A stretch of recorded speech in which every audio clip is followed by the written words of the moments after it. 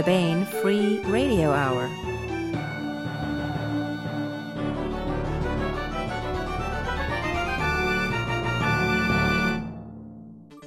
On the podcast, nothing says sword-swinging high elf who is not at all pleased with the forces of evil like the golden hue of a Hickman painting. Gift certificates abound as the holidays, like Mario Kart, enter lap 3 and get faster and harder to complete without falling into an abyss. Plus, part 40 of the complete audiobook serialization of David Weber's Shadow of Freedom. All right now.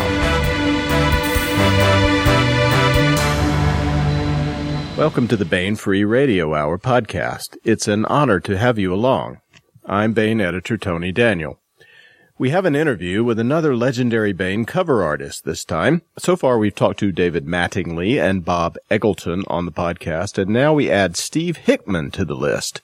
Steve has done over 150 Baen covers over the years. He's probably best known at the moment for his 14 covers for the Man Kazin Wars story anthology series and for David Drake's RCN series. Steve is the winner of 7 Chesley Awards, a Hugo, plus he's been a longtime judge and instructor for the Illustrators of the Future contest. Steve's latest cover can be found on Man Kazin Wars 14, which is now out at booksellers everywhere. We'll talk to Steve in a moment, but first, Laura Haywood Corey joins me for the news. We're heading into last-minute shopping time, so we want to make sure everyone knows about the Baen eBooks gift card. You can put any amount that you want on a Baen eBooks gift card and print out a certificate so you can have it wrapped and have it under a tree, and you can give it to anybody who loves great science fiction and fantasy. That's right, and we should also remind everyone that if you happen to get a new tablet or new e-reader for Christmas or winter solstice or whatever, you can populate it with 43 free ebooks from the Baen Free Library. These are some really good books, too. A lot of them are the first in a series, like Eric Flint's 1632 or David Weber's On Basilisk Station. The way to find both the free library and a link to purchase gift cards is to go to baenebooks.com. Right there on the left sidebar, you'll see those links. If you're using the mobile site, by the way, we'll put those 43 ebooks in your account, and they'll be instantly downloadable or readable on the web just by signing in to the mobile site. So we're still beta testing the Baen mobile site? Yeah, we're getting it pretty ironed out now. If you want to use it, go to baenebooks.com/mobile. And we are giving out a limited supply of free ebook coupons so that the beta testers can put the ordering system through its paces. In fact, it might be interesting to see what kind of response we get from our podcast audience. Let's give a free ebook voucher, in other words, a free ebook to redeem at baenebooks.com, to the first 10 people who write in and ask for one. Hey, is the address mobile@baen.com? And it's mobile at baen.com. Yes, it is mobile at baen.com. MOBILE at baen.com. And please, if we send you one of these ebook vouchers, use it on the mobile site to order your ebook. So help us out and help yourself to a little loot. The address to send in for is mobile at baen.com. Sounds like a win-win situation. Want to welcome Steve Hickman to the podcast. Hi, Steve. Hey, how's everybody? We're doing all right. Steve Hickman has been a Baen artist from the get-go. Would you say you've done over 100 Baen covers, Steve? I was thinking about that while I was looking through my cover proofs, and I'm guessing it's got to be 150 to 200, closer to that, maybe even more. It's quite a few of them. Seeing those cover proofs, it's title after title I've forgotten about. I found what had to be the first book I ever did for the non-existent Baen books is the first one I sold to Jim Baen when he was an editor at Tor Books, and that would be Magus Rex. It was a painting he bought out of my portfolio when I went around looking for work over there. He'd actually been an editor at Ace Books, as a matter of fact. Oh, sure. I met him first at Ace, and then met him at Tor, and then he started his own company, Jim did. Yeah. And so I've been working with Jim good Lord, for 40 years. Well, and from the beginnings of Baen, we're going to have our 30th anniversary next year, 2014. Will be 30 years of Baen, and Whoa. that'll be 30 years of Steve Hickman too, I guess. Yeah, no wonder. You can do a lot of paintings in 30 years. Steve has been an artist and illustrator for over 3 decades, I guess longer than that now. 4. He's the recipient of a Hugo and 5 Chesley Awards and lots of others. He's been 7 Chesleys. 7! My God, it just keeps piling up. He's been a judge in the Illustrators of the Future contest. He's the cover artist for the entire run of David Drake's RCN series. He creates both fantasy and science fiction art with equal aplomb. And here at Baen, he's probably best known for his 14 covers and counting for the Man Kazin Wars anthology series, created by Larry Niven. Man Kazin Wars 14, by the way, is newly out in trade paperback. Steve's Baen covers include a great favorite of many, which is also Tony Weiskopf, our publisher's favorite, that being the cover of Sassenach, a book in the Planet Pirate series by Anne McCaffrey and Elizabeth Moon. Tony calls it the Mona Lisa of SF cover art, and I'm looking at it right now, and I see what she's talking about, that enigmatic smile that the main character has on there. She's in a giant spacesuit, looking out. Steve's recent covers for Baen include the covers for many of our classic reprints, such as Andre Norton books, Children of the Gates, and Ice and Shadow. But boy, that Ice and Shadow cover is great, by the way, Steve. I love it. Oh, thanks. Vicky'd like that, too. It's hard to impress my wife after 40 years, but she looked at that and told me I needed to get it framed up, so I got it hanging in the house here. By the way, before I forget, that Sassenach cover, your comments on that cover will delight the model for that picture, Suzanne Fleury, who has also posed for any number of other of the David Drake covers. You'll recognize her on just about every one of them. Aha. She's a natural for that. She gets that look in her eye and look out. There was another reference photo I've got of her with a shotgun looking deadly, and boy, I tell you, you get that dead look in the eyes, and it's like, is this the sweet young person that was just here a second ago? Well, you're also the artist on Win Spencer's upcoming Tinker novel Wood Sprites, and on Sharon Lee and Steve Miller's Leodin Constellation short story collections 1 and 2, and just it goes on. Steve, your work can't be categorized, I'd say, but when we think of a Hickman cover, I think we think of a romantic, maybe Baroque look, lush, maybe intricately composed. And there's this golden hue you've achieved that's often present. And Kelly Freas said of your work, and I quote, "No one since Rembrandt has mastered the use of gold the way Hickman has." Maybe you'll give us the secret to that. But first, are you still painting on canvas? What's your medium these days? I like to do any kind of painting now in oil color. I used to use acrylic a lot for the science fiction stuff. And it's a very traditional regimen that I use for that. Stretch my own linen canvas and size it with hide glue, and then you put the ground on it, like an oil ground or an acrylic ground paint on that. And, the whole deal, heavy canvas stretchers. So you end up with an object that a collector can prize.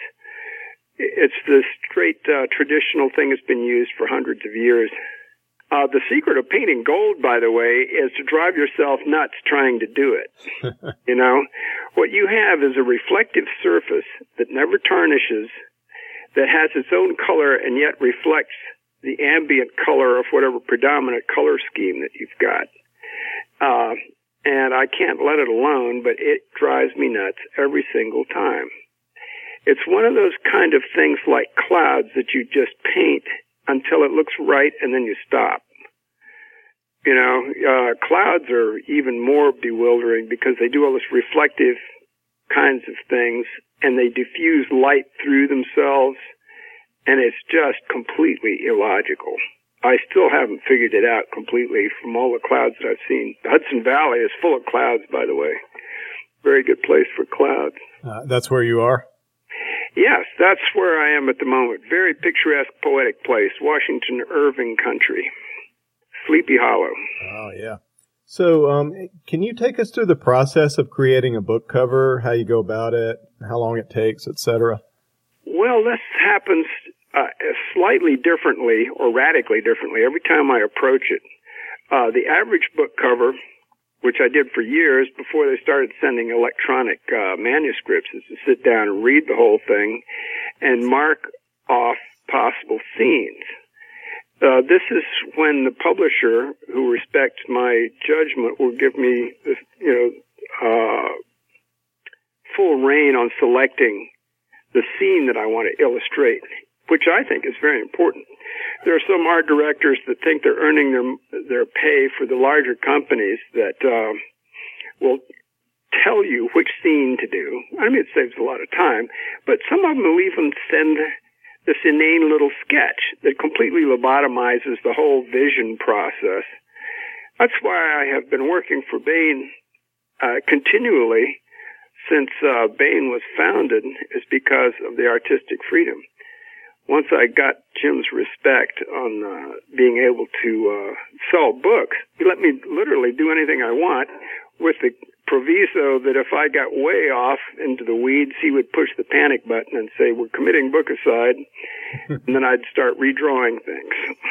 But you start with a manuscript, select a scene, start doing drawings. Sometimes I will get the idea for a book cover talking to an editor on the phone. The whole thing will just appear immediately, and I'll do it that way.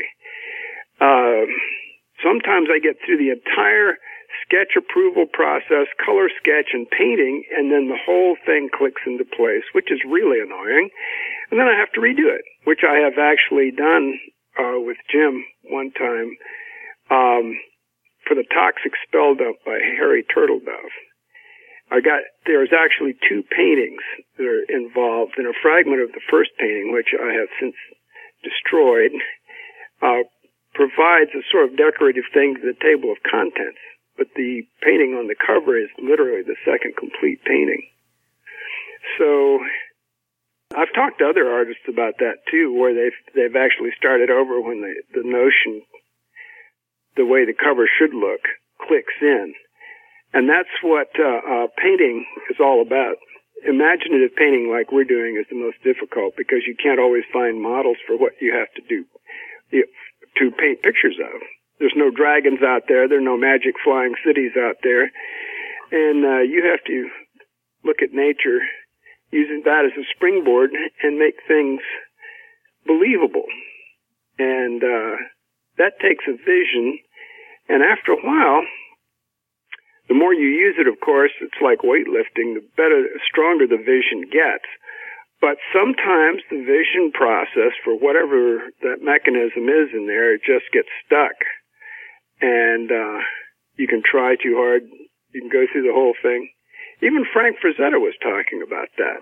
I was talking to him about that, and he said, sometimes I work for a whole week trying to figure out an idea. And for him, who could do a painting in a day or a day and a half or 2 days, that was an incredible use of brain power. When he was working on the Conan covers, he would really literally turn them around in his mind until he got something unique. And it really worked.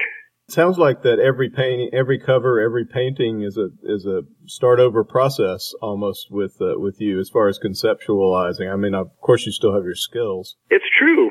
That's a very good way of putting it.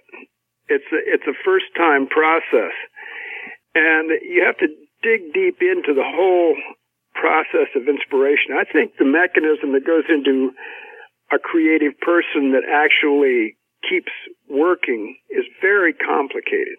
I don't want to try to understand it, because if it isn't broken, I don't want to fix it, But you just do what you do. It's very instinctual, but there is a matter of inner vision, and that inner vision springs from some kind of emotional inspiration, an obsession with the beauty of nature, say, that you want to pass along in some form.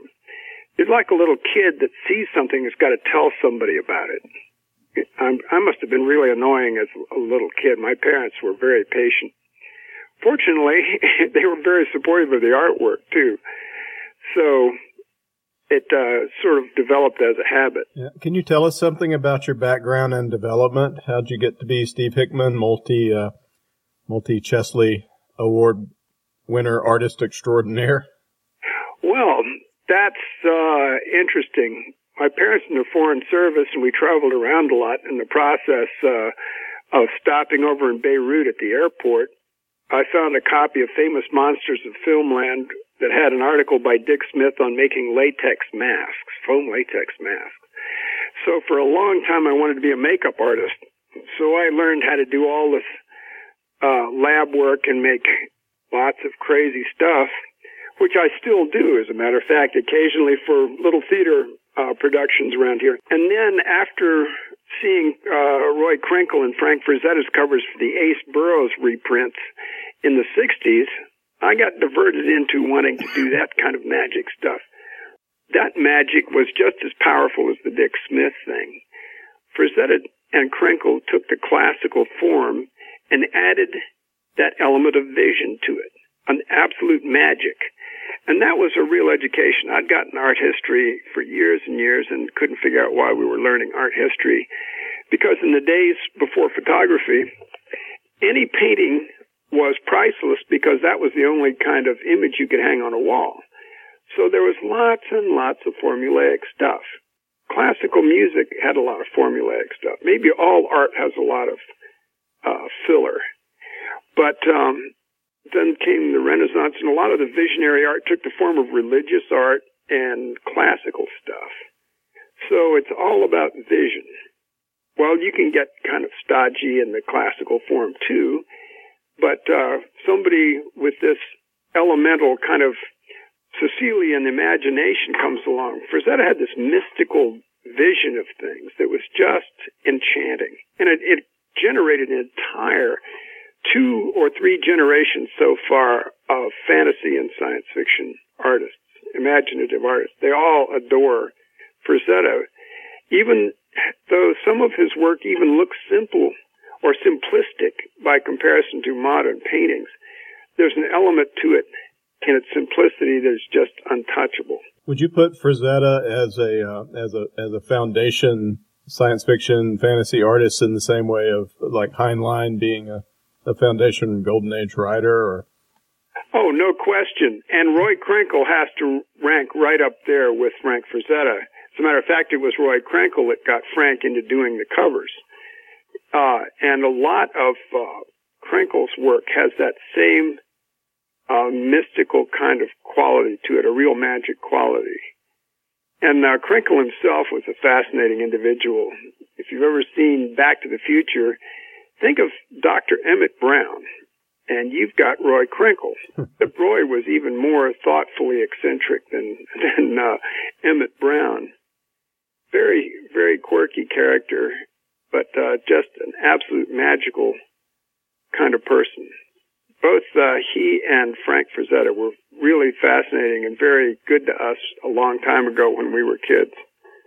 So what about kids today? You've worked with illustrators of the future. What path do you recommend to young artists who want to do something like what you do? First thing I would say is you have to learn how to draw. And where you learn how to draw is you get a copy of George Bridgman's Complete Guide to Drawing from Life, learn the human skeleton, and learn how to draw people.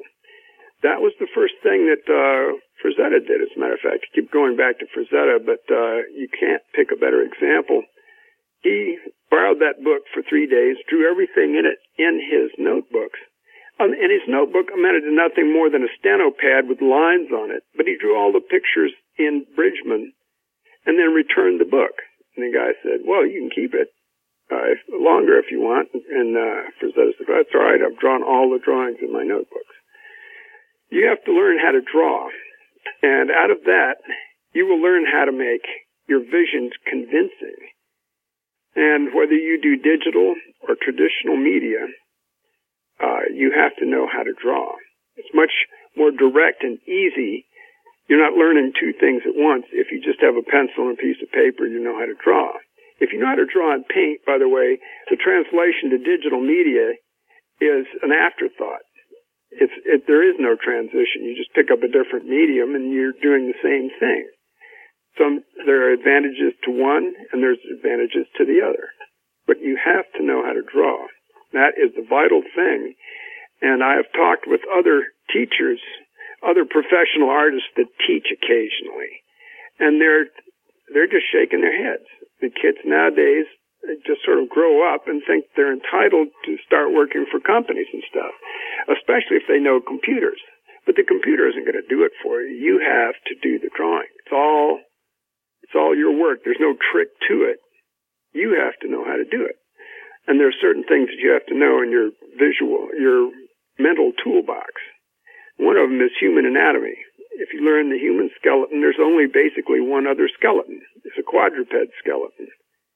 And there are variations on the quadruped skeleton, such as the horse and the dog. But if you know those two body types, you can draw anything. If you can draw a human body, you can draw spaceships and other stuff.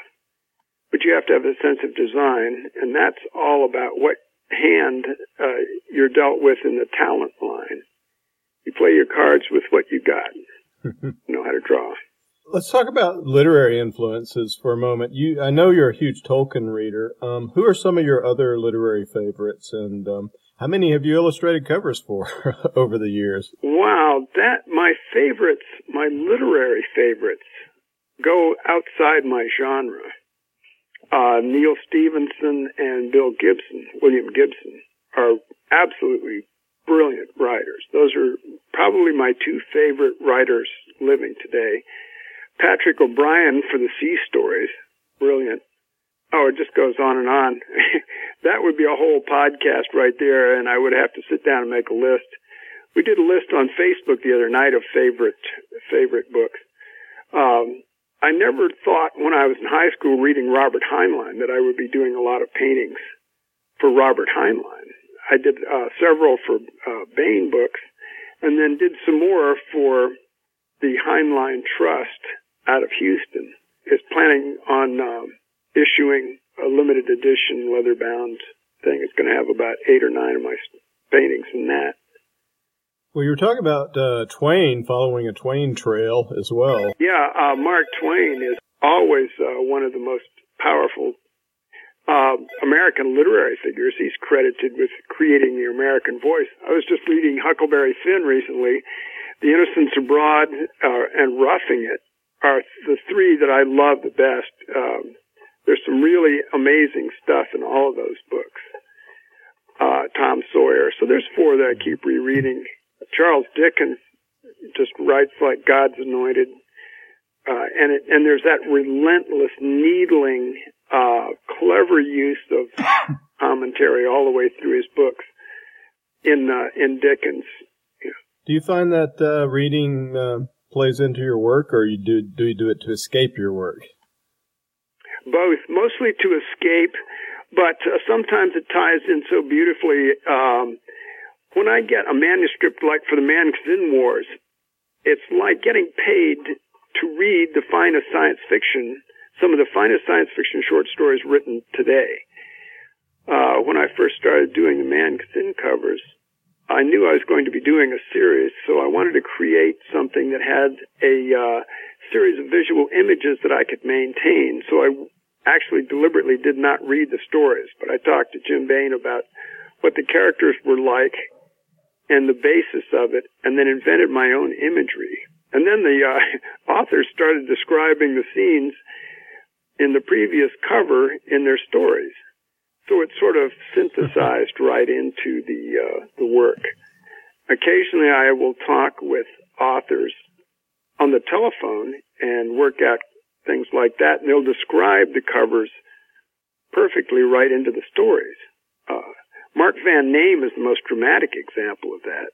Every time I've done a cover for one of Mark Van Name's books, and they are brilliant books, just wonderful writer, nobody can read these stories before he turns them in complete to the last, comma and punctuation mark. So he will describe a scene that I'll select. I'll paint the picture. When he sees the picture, he actually writes that literally into the story. So every one of the covers you'll see for Mark Van Names were done that way. A cover I did for John Ringo's Princess of Wands was like that.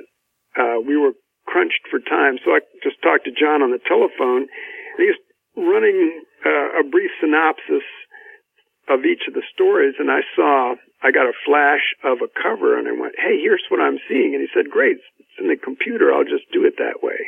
I'll just describe that scene. Actually, two of them, because we ran into a marketing glitch there. When John was describing the story, I didn't get the sense that it was a science fiction story. And what I was seeing was a classic fantasy thing. So the one figure that I painted in there has fantasy clothes. And Tony called me and said, look, we need to put this in the science fiction thing. So I got another model and dressed in contemporary clothes and painted the figure and photoshopped it in over the other one. So there's actually two in two different sections. There's one in the fantasy section, there's one in the science fiction section with the same title. That's a nice painting. I like that one. I still have that one too. Well, what are your favorite covers? I mean, it's hard to pick among them, I'm sure, but do you have any Hickman covers that you can say, yeah, I really got that one right? Yes, actually, I was looking through the cover proofs, and I think my favorite of all of, say, maybe about 15 of them, is the John the Balladeer cover I did for a Manly Wade Wellman collection of short stories. And there's actually an eerie story behind that. I was painting on some picture for some company that was material that I was just not really into. Sometimes, if you've read the stories before, you have a lot of enthusiasm for it. There's just all the cover possibilities just bubble up. Well, anyway, I was painting on something I didn't want to do particularly, and I actually said out loud, why doesn't somebody send me a cover of something I'd like to do, like Who Fears the Devil by Manly Wade Wellman? Okay, well, so I went to bed, got up, and there was an answering machine message from Betsy Mitchell, who was the head editor of Baen at the time, saying, we have a cover we'd like you to do. We're not sure it's your material. It's John the Balladeer by Manly Wade Wellman. So that was eerie. I thought, well, maybe I better just do this right. You say something like that and it happens, and it's just about time to get serious about it. So I did the best cover I could, and it's still one of my favorite paintings. And David Drake loves it, said that the editor was edited by Carl Edward Wagner. Mm-hmm. He loved it too. I think Manly had passed on at that point. Well, they were Wagner and David Drake were great friends with Wellman. So I understand. I really enjoyed talking about Wellman with David Drake. And then another cover that I really loved was the Planet Pirates cover, the woman in the powered armor, flying powered armor.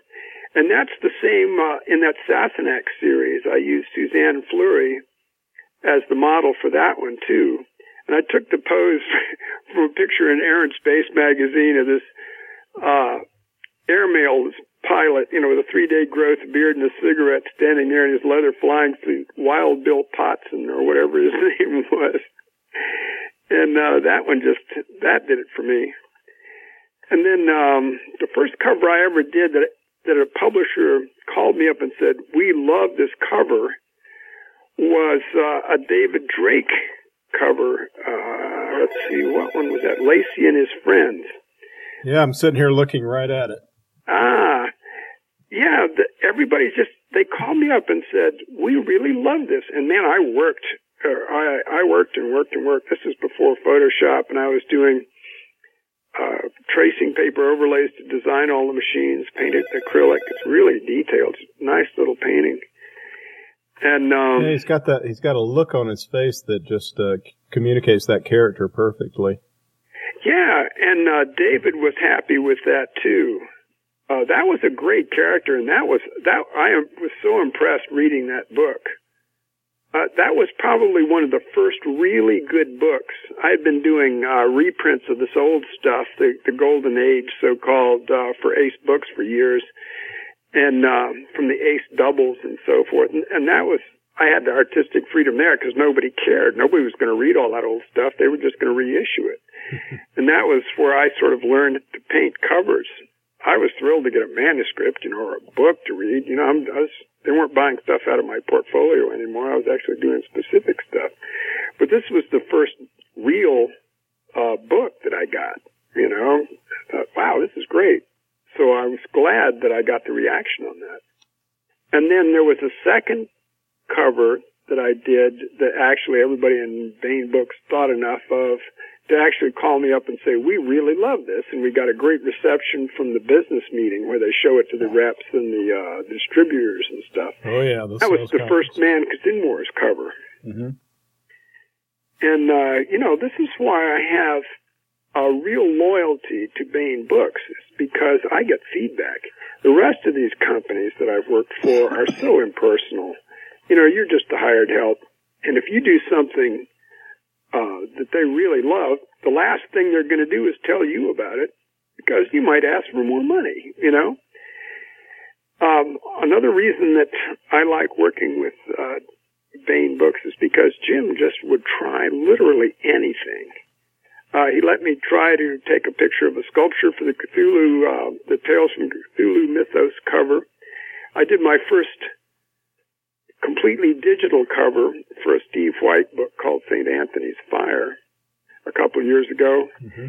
And when I discovered Photoshop, The Change Winds by Jack Chalker, Baen actually issued two different versions of the same cover that I had tweaked in Photoshop because Jim said the collectors love that kind of thing.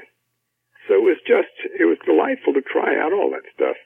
The foil thing that has turned into a kind of a plague was my idea too, because when I was just starting out, I did private commissions that way. I would do a complete metallic underpainting and glaze transparent colors over it. So that's where a lot of that underfoiling came from. We reissued the First Man Kazin Wars anthology this year, the 25th anniversary edition. And hey, no kidding. Oh yeah, it's got your cover on it. Cool. The original. Okay. Another one that I really like is the Dracula tapes by Fred Saberhagen. That just turned into a nice bit of work. And Jim went in there and tweaked it slightly in Photoshop just to bring up the highlights and so forth and so on. And it made the cover look just beautiful. And the painting is really cool. I like to sit there and look at it. It's got all these details. Just the character of Dracula started with the historical Vlad Tepes, which is the title is a play on words. That's why Jim chose the Dracula tapes from Vlad Tepes. Mm-hmm. And then I'm looking through these other ones. Good heavens, there's some new ones. Bertram Chandler First Command cover with all the colors and people in gold flying spacesuits. I love doing that sort of old pulpy stuff updated. Yeah, you did all the covers of our John Grimes Bertram Chandler reissues, the John Grimes Saga 1, 2, 3, 4. We got them all. Yeah. And another one that the authors were delighted with was Fallen Angels. And I actually was given a chance. I called Jim up and said, "Look, I need some work here." And he gave me the cover again. I said, "Look, I can't. Everybody loves that first cover." He goes, "I know. I just want to see if you can do better than the first cover." That when I got introduced to Larry Niven, of course, I get introduced to Larry Niven over and over again, and it's gotten to be the point where I think he actually knows that he has seen me before. Larry is almost as absent-minded as I am. And Jerry Purnell, his partner, is such a character. We had been fellow guests in Chattanooga 2 weeks before I saw him out in Los Angeles at this party. And Jerry's going, "I'm willing to bet that my partner doesn't even remember that we were out there judging this masquerade contest." And he brings Larry over and said, Jerry, this is Steve Hickman. You remember him from Chattanooga? And Larry is standing with his eyebrows raised like, he's waiting for the punchline, right? So we judged that masquerade contest in Chattanooga. Larry is still waiting, and he goes, this is the artist that did the Fallen Angels cover. And then Larry goes, oh, that's a good cover. Well, at least he might not remember you, but he certainly remembers those covers. Well, he remembers me now because I sent him a T-shirt with a dragon on it, which was done from one of my designs, and it's his favorite T-shirt. So I think that was a sort of a visual cue. I love both of those writers as people and as writers. Jerry Purnell and Larry Niven are really, those would have to be influences too on the literary side. This is the only, maybe they've done another cover for something else they've done. I keep forgetting the titles at this point. Well, what are you working on these days? Yeah, I've got 3 projects going. I just finished my second novel, a fantasy novel. I'm working on sculptures, H.P. Lovecraft-based sculptures and fantasy-based sculptures. Getting ready to try and get a line of those going. And a series of fantasy commissions with the nice canvases and all the rest of it. I'm painting the 5th version of an idea that I got a long time ago that never quite worked out. Occasionally I get hold of an idea that I feel a certain vision for and I just can't do it. A picture from The Metal Monster by A. Merritt went through 3 different incarnations. The third one took me like 20 years to finish, completely redoing it and repainting it until I was happy with it. And this one is the 5th version of a really interesting, it's a young lady riding on a winged horse with a city floating in the clouds in the background.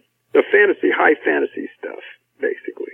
So when you get a commissioned piece, do the people, does it vary, or does somebody tell you what they would like, or is it they're just like, we want a Steve Hickman painting? The last one that I just mailed off was one of those things where they said, we want a Steve Hickman painting, and I said, what kind of stuff do you like? And we just agreed all the way down the line on this, the imagery and stuff. He likes dragons. He likes ladies with no clothes on. So I've got this supernatural sorceress type lady leading a dragon through this strange fantasy landscape. And that one was just completely generated during the phone call. Sometimes I'll have sketches that are just these ideas that won't leave me alone, and I'll go and pester some people that I know and say, hey, I would really like you to commission this because I want to do this painting, and I'll show them the sketches, and if they like it, they'll do it. And then sometimes people say, I want a Tolkien painting. Now, those are about the hardest series of paintings that I've ever done.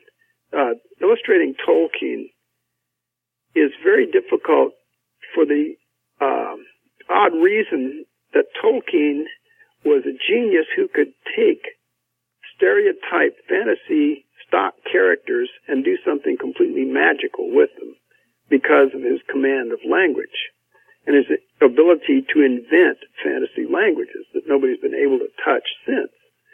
But you're left with that whole archetypal stock character lineup of elves, dwarves, goblins, and heroes. Okay? Now, that is so easy to fall into the default setting kind of idea characterizations. To get beyond that into something that approaches the poetic magic that Tolkien is able to generate in a reader is really difficult. And I was doing this raised border treatment and this, raised scroll thing, which, makes the things twice as hard anyway. So I wasn't making it easy on myself. But I've got another one of those Tolkien commissions pending and some other interesting things. I worked out a whole series of ideas in a subtropical realm based on my first fantasy novel. And ladies scantily clad shooting bows and arrows in tropical settings with gold domes and so forth, which I love painting. There's just something really wonderful about all the interesting shapes, starting with the ladies and going through the trees and if you paint fantasy architecture that will fit in the setting, there's something really nice about the whole thing. It's an artistic resonance. There's a vision to it that I can really be enthusiastic about. Well, do you have any words of wisdom you want to leave us with? Words of wisdom are so subjective. I can pass along a couple of bits of advice, and some of them sound so simple as to be completely laughable. But the more you think about them, the more profound they get. It's like Roy Krenkel. He would throw these things off. He said, if you're drawing something and you see something in the drawing you don't like, take it out. And, that rang a bell, and I've been thinking about that ever since. Every time I get into a thing, there's something vaguely the matter with a thing, I'll just look at it and say, I don't like that, I'll take it out. Works like a charm. It's brilliant. Learn how to do the skeleton. That was Frank Frazetta's advice. Well, I did that. Those of us who aren't artists, looking at a book cover, you get it immediately. It sells the book to you and says something about the book to you, but then it grows on you over time because you keep looking at it every time you open the thing. What could you look at to see what the artist has done other than just what it evokes in you?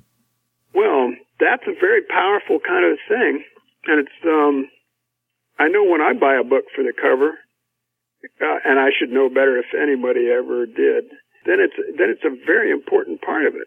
I keep rereading The Mastermind of Mars by Edgar Rice Burroughs just because it has one of the most absolutely brilliant and wonderful fantasy covers ever painted. It's a collaboration between Roy Krenkel and Frank Frazetta.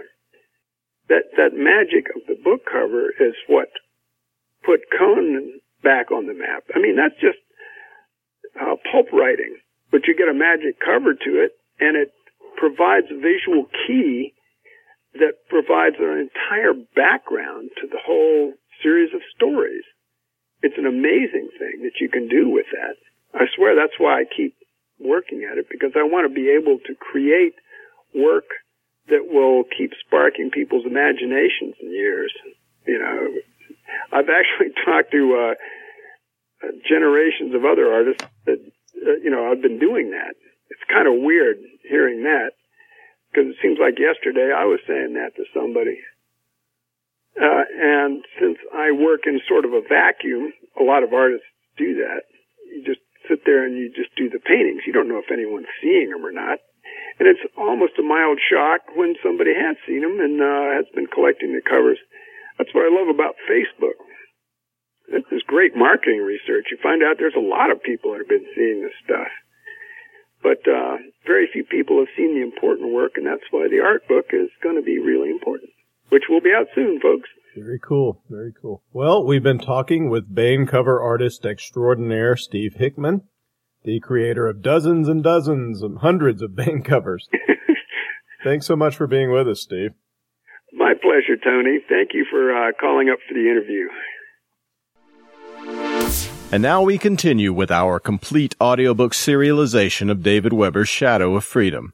This portion of Shadow of Freedom is provided by Audible.com.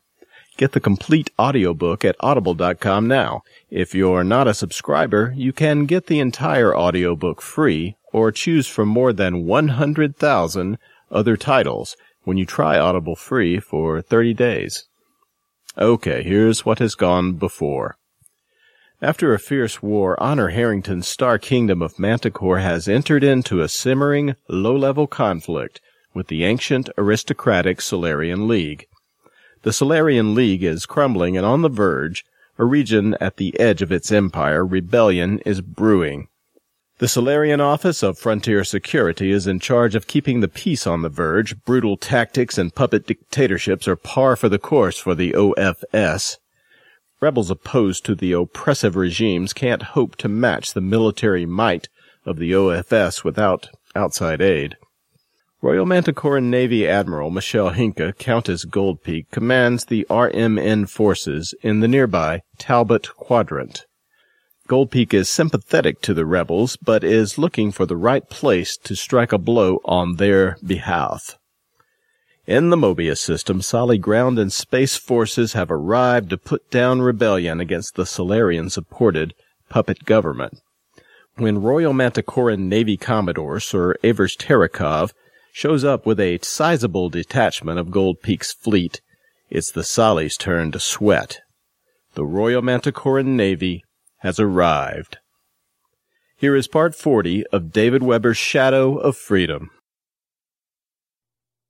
And I don't give a good goddamn who the hell it is, Brigadier Francisca Ussel snapped. But, ma'am, Commander Watson began desperately. That's a super dreadnought. We can't fight a super... That's enough, Ussel barked. You don't even know who it is yet. At those acceleration rates, the only people it can be are the Manties, Watson replied. And if it is, they have exactly zero right to be there. Ussel shot back. Mobius is a sovereign star system. The Manties have no legal standing here at all. Ma'am, I realize that, but given what happened at Spindle, I think we have to assume... You're not going to assume anything until I tell you to, Commander. Is that perfectly clear? Ussel glared at him from his communications display, gray eyes flinty. He stared back at her for a handful of seconds, then nodded jerkily. Better, she said in a marginally less angry tone. She sat back in her chair and waved one hand in an impatient gesture. I understand why you're anxious, Commander Watson, but let's not let panic start dictating our reactions, all right? Yes, they hammered Admiral Crandall at Spindle. And yes, as far as I can tell, the Manties don't have a single functional brain cell among them. But not even Manties could be stupid enough to actually open fire on a Solarian Navy squadron in the territorial space of a Solarian ally. With all due respect, ma'am, they fired on Admiral Baen in New Tuscany, Watson responded, and her nostrils flared. Yes, they did, Commander, she agreed coldly. But New Tuscany wasn't a Solarian ally at the time either. And whoever this is, it's not that crazy bitch Gold Peak either, not in command of a force this small. No, she shook her head. This is some captain or commodore or junior rear admiral, and whoever it is probably doesn't even know we're here yet. Ma'am, you're senior to me, Watson said. But their track record suggests to me that they might just go ahead and pull the trigger after all. Francisca Ussel closed her eyes and counted to 10. What she really wanted to do was to rip someone's eyeballs out, Watson's preferably, but almost anyone else's would have done in her present mood.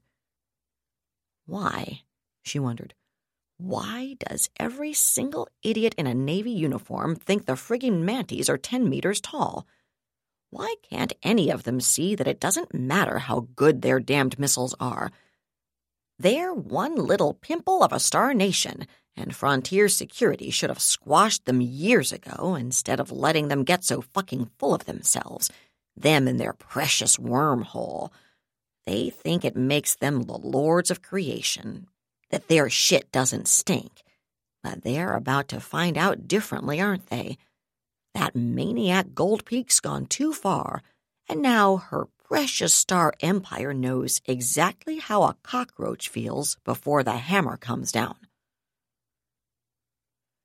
Personally, Francisca Ussel couldn't wait for that moment, and she was getting sick and tired of so-called officers who couldn't get their heads out from their asses long enough to realize that any Mantie with a brain bigger than a radish had to be scared shitless of pissing the League off even worse.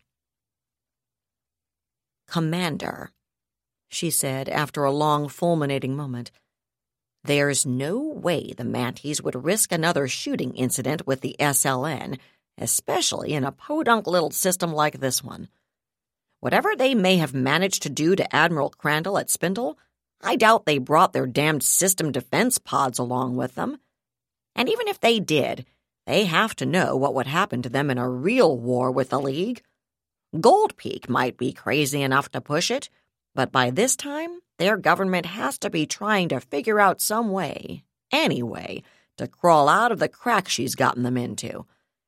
If these bastards had gotten here before us, managed to help the friggin' terrorists overthrow President Lombroso, and then sign some sort of treaty with the new government, that might be one thing. But they don't have even that much of a legal fig leaf. That leaves them with no standing at all under interstellar law, and the League would have every right to assist Lombroso in resisting any demands they might make.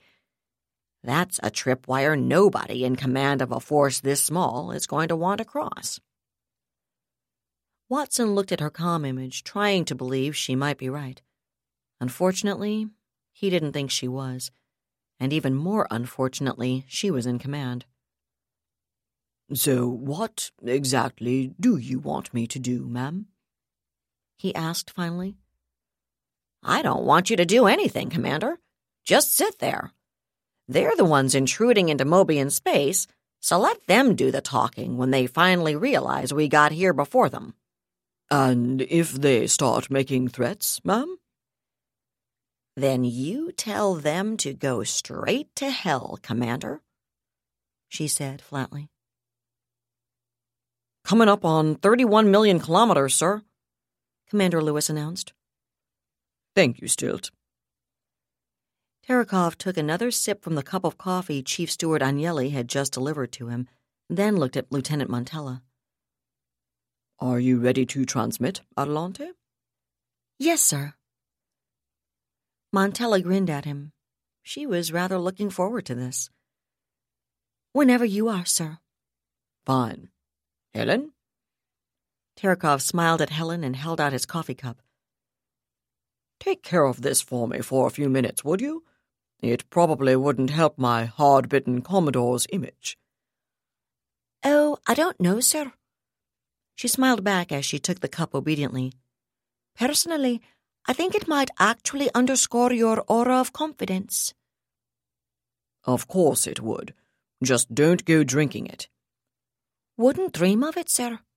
Joanna would hurt me." Terekhov chuckled with a bit more amusement than he actually felt, then turned back to face the calm pickup. "All right, Adelante, let's do it."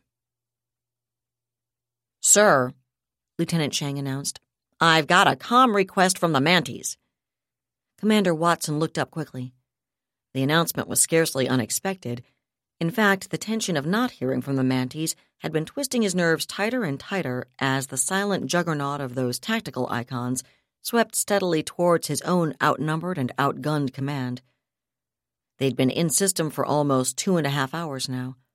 In fact, they'd made their turnover and begun decelerating 48 minutes ago. The range was down to 31 million kilometers, under 2 light minutes, and he'd started sweating the moment it dropped to 40 million. If they'd brought along any of the missile pods they'd used on Admiral Crandall, he was inside their envelope, and they were still better than 20 million kilometers outside his. He knew everyone else on his command deck could do the math as well as he could, and he'd seen the tension growing in his officers' faces as the minutes crawled past. Yet there was something about Shang's announcement. "Calm down, Branston," Watson said. "Let's not get too excited here."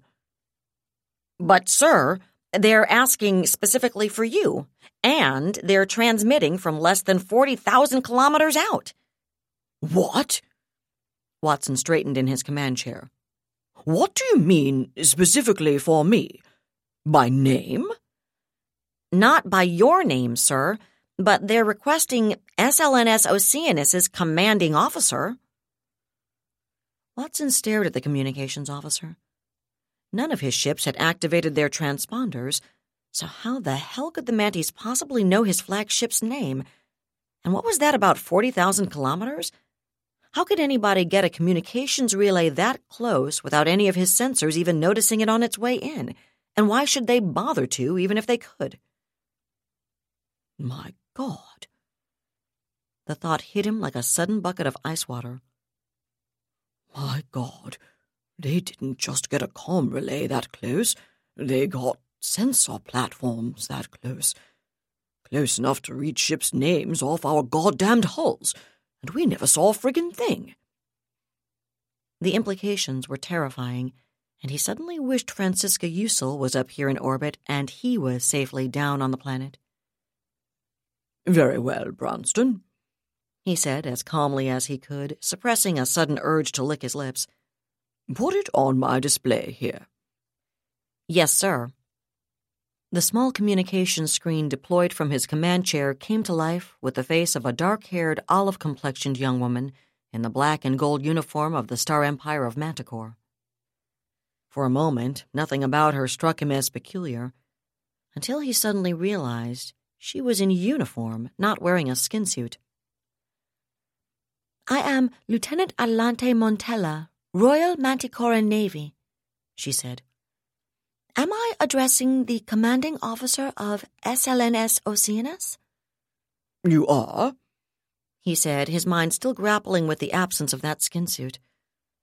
It was like a deliberate declaration that the lieutenant on his display was beyond any range at which he could possibly have threatened her. Which was true enough, he supposed, but still. "I'm Commander Tremont Watson, Solarian League Navy," he continued. "What can I do for you, Lieutenant?" He sat back to wait out the 200-second light speed delay, but, "Please stand by for Commodore Terekhov," she said, less than 2 seconds later. He twitched, his eyes flaring wide open. That was impossible. They were still more than 30 million kilometers away. Nobody could... "Oh, shit," a little voice said, almost calmly, deep down inside. "They do have FTL-COM capability, and if they've got recon platforms that close, platforms that can send back targeting data faster than light..." He closed his eyes for a moment as the implications crashed over him. "Good evening, Commander Watson." A blonde-haired, bearded Manticoran officer replaced Montella on his display. The Manti wore a Commodore's insignia, and his blue eyes were remarkably cold. "I am Sir Ivars Terekhov, Royal Manticoran Navy." Every Solarian officer in the Madras sector knew that name, and Watson felt a solid lump of ice materialize in the pit of his stomach as he recognized it and remembered a star system named Monica. "We are so fucked," that same little voice whispered. "Commodore?" he replied out loud, fighting to sound normal, and knowing he'd failed. "May I ask what brings you to Morbius, sir?" "Yes, you may." Terekhov smiled thinly, and his voice was cold. "We're here in response to an urgent request for humanitarian assistance." "Humanitarian assistance?" Watson heard the faint, sickly edge in his own voice as he repeated the words. "I think that's a suitable way to describe it," Terekhov said. "Certainly in light of the news broadcasts we've been monitoring for the past couple of hours." Sweat beaded Watson's hairline, but this time he said nothing. There was nothing he could say, really. "Let me put this as clearly as I can, Commander," Terekhov continued after a moment. "I intend to put a stop to the butchery the Solarian League has been actively abetting in this star system.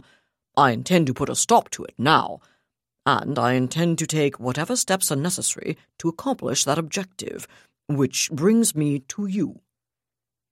"In what way?" Watson asked, cursing the slight catch in his voice. "As I see it, you're part of the problem," Terekhov told him flatly. "You escorted the intervention battalions currently operating on Mobius Beta from the Madras sector, and you've been supporting them since your arrival." Those icy blue eyes turned even colder. "We've already recorded the evidence of kinetic strikes, Commander Watson, so let's not waste anyone's time pretending you don't know exactly what I'm talking about. I'm willing to assume, for the moment at least, that you're not the senior officer of this abortion of an operation. As such, I presume you were following someone else's orders, which gives you at least some legal cover. As one serving officer to another, however, We both know exactly what you should have said when given that order, don't we? So I'm afraid the technicalities of your chain of command don't buy you a whole lot with me. Something shriveled inside Tremont Watson. In shame this time, not in fear. But Terekov gave him no opportunity to defend himself. You have 2 options, Commander, but only one chance to pick between them, the Manticoran said.